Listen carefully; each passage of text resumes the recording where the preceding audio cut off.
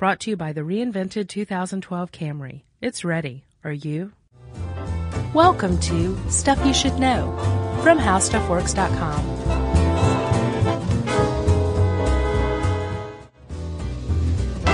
Hey, and welcome to the podcast. I'm Josh Clark. There's Charles W. Bryant. This is Stuff You Should Know. Oh, and hey, Jerry. Sorry, Jerry.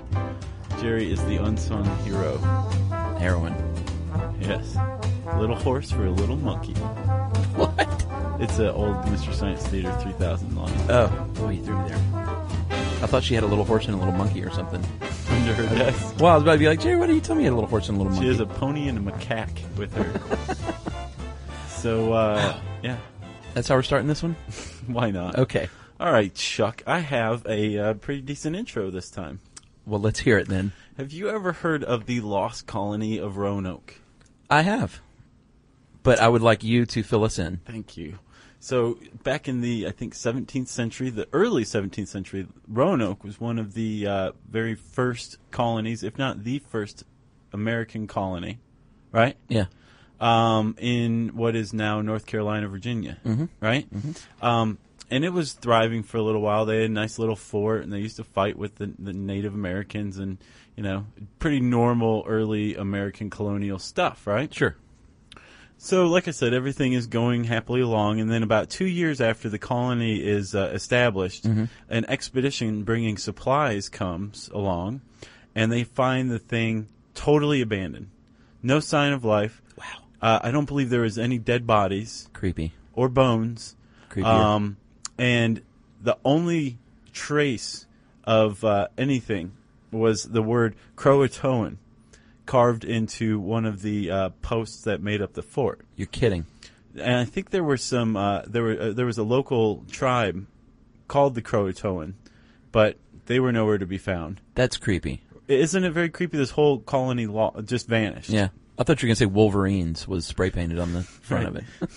But they think now that they may have been absorbed by another tribe, the Lumbee, which actually were completely alien to whites until I think the early 18th century, or very late, like several decades after the colony at Roanoke vanished, right?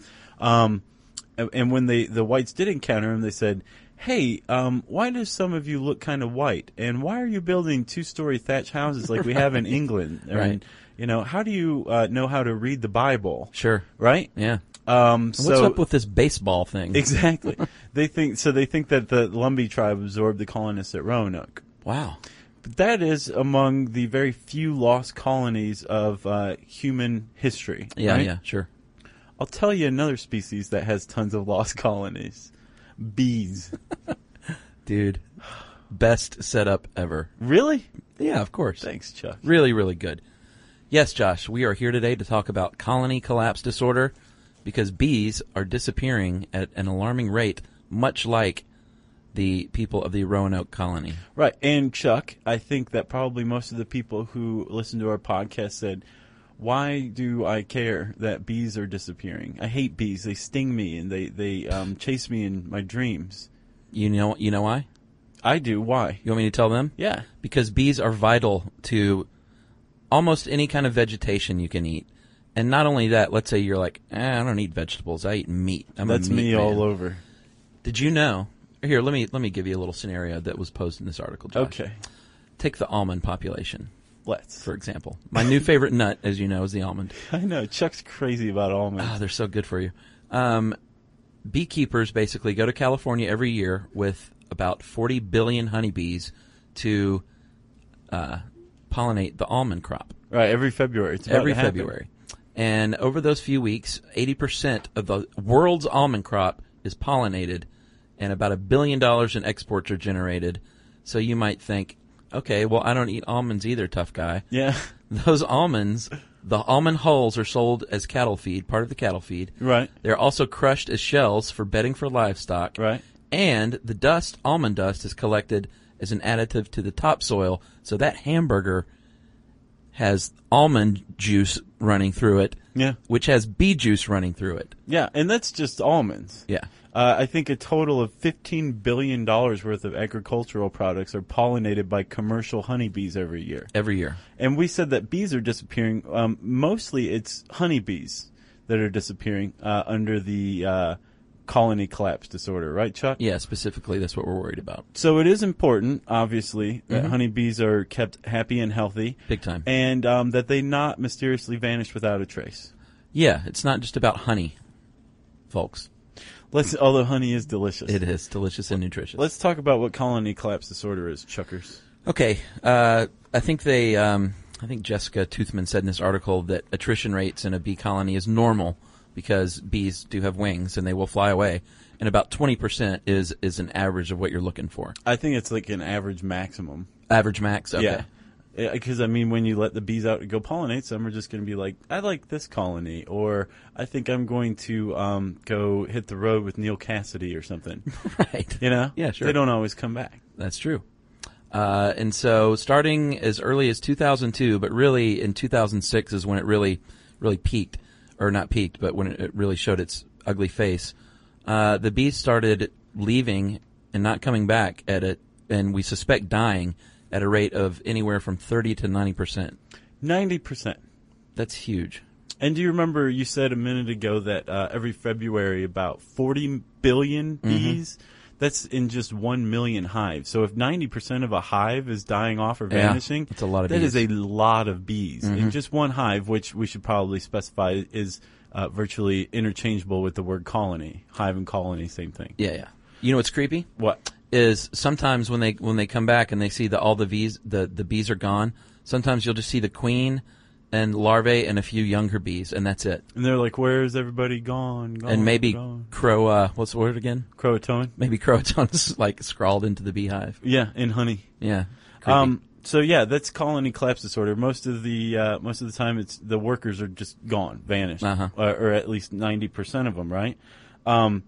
And what I guess another kind of interesting and almost unsettling aspect is that when a beehive gets abandoned and all that's left is like the queen and some larvae, and especially when there's tons of honey in it, moths, other kinds of bees, wasps, any other insect with a taste for sweet, sweet honey, beetles, invades it immediately.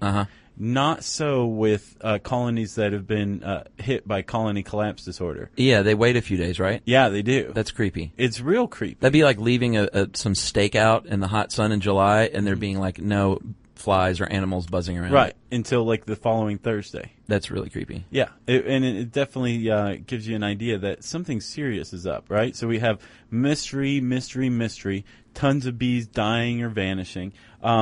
And like you said, Chuck, this really stepped up in 2006, 7, and 8, right? Yeah. And it's still going on from what I understand. This is not the first time that this happened, though. Yeah, you said it was the worst case ever was when? It's not the worst. I think this is the worst case ever. Oh, it is. But before it's been pretty bad. In 1995, in Pennsylvania, beekeepers reported 53% of their hives just knocked out, just vanished, gone, or dead. We have mysterious beehive abandonments dating back to the 1880s, the early 20th century. And in 1903 in Utah, 2,000 colonies were mysteriously lost. Really? Yeah, just gone. So this isn't, if you'll notice, it's Utah, Pennsylvania, here or there, you know? With colony collapse disorder, it's spread around. There's evidence of it in Australia, in Europe, in the U.S. Yeah, actually Australia said they've been doing okay. Okay, well, there's evidence of it in not Australia, but in Europe and the U.S. I apologize. Australia did say they had reported it, but things seem to be back on track in Australia. So you were right. Should I say it again? No, you just smack me. All right. So, Chuck, the apiarists, you like that? Very nice. Which is another word for beekeeper, are getting a little bit concerned. It's widespread. The numbers are high. It's mysterious. What possibly is going on here? Well, they're not quite sure, Josh. That's why it's a little distressing. I know. This mystery of the vanishing bees. They do have some ideas, and after reading this article and a few other supplementary articles, my belief is that it's a combination of factors. It's probably not one thing. Yeah, and actually the USDA's Steering Committee on Colony Collapse Disorder, it's a mouthful. Yeah. They just released their first, white paper on colony collapse disorder this past July, and they concluded the same thing. Oh, really? That there's a bunch of different factors at work. There were some ideas thrown out, like some unknown organism or pathogen was affecting them. They said probably not. There's a study done in Germany as to whether or not cell phone towers. Yeah, I thought that was interesting. Were putting off radiation that was screwing with the bees' homing abilities. And these Germans did that study, and they said, no, not happening. And apparently the opposite was picked up by the news cycle to the point where the guy who conducted the study wrote the AP a letter saying, we found no link between colony collapse disorder and cell phones. Anybody who says or writes anything else is a liar. But they were linking that, and journalists were linking that? Journalists love to link stuff. Rabble-rouse. Yeah. It's correlative, not causative. Let's talk about a couple of these things, Josh. All right. Let's talk about the Israeli acute paralysis virus. This seems to be the most important factor. If there's several factors involved in colony collapse disorder, this seems like right at the top. I would agree. Just from reading about it. It is a virus discovered by Israeli scientists in 2002, and it causes trembling, paralysis, and death in bees, it just makes me really sad to think about a trembling, paralyzed, and then dying bee. What's cool is that these researchers in this study in 2007, introduced IAPV into some hives, and then kept some other ones separate so that they wouldn't become infected, because honeybees are very social and they frequently interact with bees from other colonies. But they infected them in this greenhouse. Yeah, this is creepy. And then as the bees were dying, the researchers noted that the healthy bees were dragging the dead ones to the outskirts of the greenhouse, as far away from the hive as they could. I know. They were quarantining these dead bee Isn't that crazy? bodies. It is. That seems to me to be a real red flag here. You know what else is? What? That when they studied there was another study in 2007 that looked at already infected colony collapse disorder hives and then non-CCD hives. Right. And they found that in 96.1% of the infected hives, IAPV was present. Really? But it wasn't in any of the non-CCD hives. So it's definitely a huge factor. Yeah, it seems like it. Yeah. But not case closed, because there are some other factors that may weigh in as well. Right. Pesticides is a big one. Specifically, Chuck. The neonicotinoid. Nice. If people knew that it took 20 minutes for us to spit that out, they'd laugh. Yeah. They are neurotoxins, Josh, and they are pesticides, and they're used to protect crops against pests, which all pesticides Unfortunately, do. also honeybees as well. Yeah, and I think the Germans, once again, the beekeepers in Germany are blaming this for massive die-off rates. Right. The same Germans who said that the cell phones had nothing to do with it. So much so that some countries are starting to ban this type of pesticide. Yeah. Even though I don't think there's been any causal link established, it's the correlation's enough that, Right. You want to hear the saddest factor for me? It's sad, but at the same time, I imagine some bee in like a crumpled fedora carrying a briefcase returning to the hive, Right. Joe versus the bee, Right. beehive. Oh, I love that movie. Me too. Stress, Josh, is what we're talking about. Yeah. And these poor little bees, because of beekeepers stretching out the pollination season, basically giving bees less time to recuperate before carrying them around to another crop.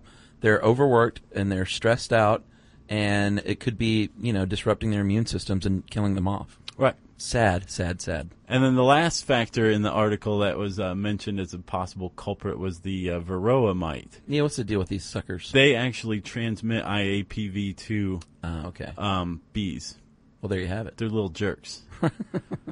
Little jerky mites. So, like we said, $15 billion worth of agricultural crop products in the U.S. alone were pollinated by commercial honeybees. So you can imagine that the USDA is a little worried about colony collapse disorder, right? Yeah, they're actually looking to alternative methods of pollinating, like synthetic methods of pollinating plants because of this.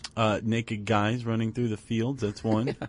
And other bees. They're trying to put other bees to work. Yes. Like, which one was it? The blue orchard bee? Yeah. They're seeing if that works. And then, of course, they're also trying to do what they can to take care of the honeybees and restore their population. But it's not just the USDA that has a hand in honeybee repopulation. No. No? No. It's you and I, too, Chuck. You and I and Haagen-Dazs.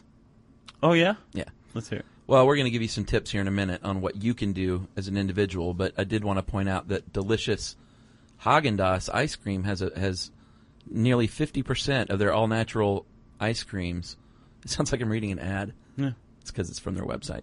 Nearly 50% of them use honeybees in some way, shape, or form to get their ultimate ingredient. So they've got a little deal going where What is the ultimate ingredient? Well, there's 50 of them. Oh, okay. Well, no, 50%, sorry. They have created a special flavor called Vanilla Honeybee, and they call it a delicious tribute to these essential creatures. And, of course, when you buy this kind, or any of them that have the ingredients that come from the honeybees' help, they donate some money. Cool. Which is pretty cool. And you can donate just straight to a cause via the Haagen-Dazs site. Or you can be nice to your local apiarists. They may be having a bad day, and that could just help, right? Sure, that would help. So we have some tips for you, Josh. You want to go over some of these? My favorite is contact your member of parliament and tell them to start funding bee research more. Chuck, I defy you to contact your member of parliament. They'll throw their wig at me. The number one on the list and this is clearly England, but I imagine you can do the same things here, is to become a beekeeper. That's a good one. Sure. Cool job. The more hives, the better, unless they're infected, and then the opposite is true. Yeah.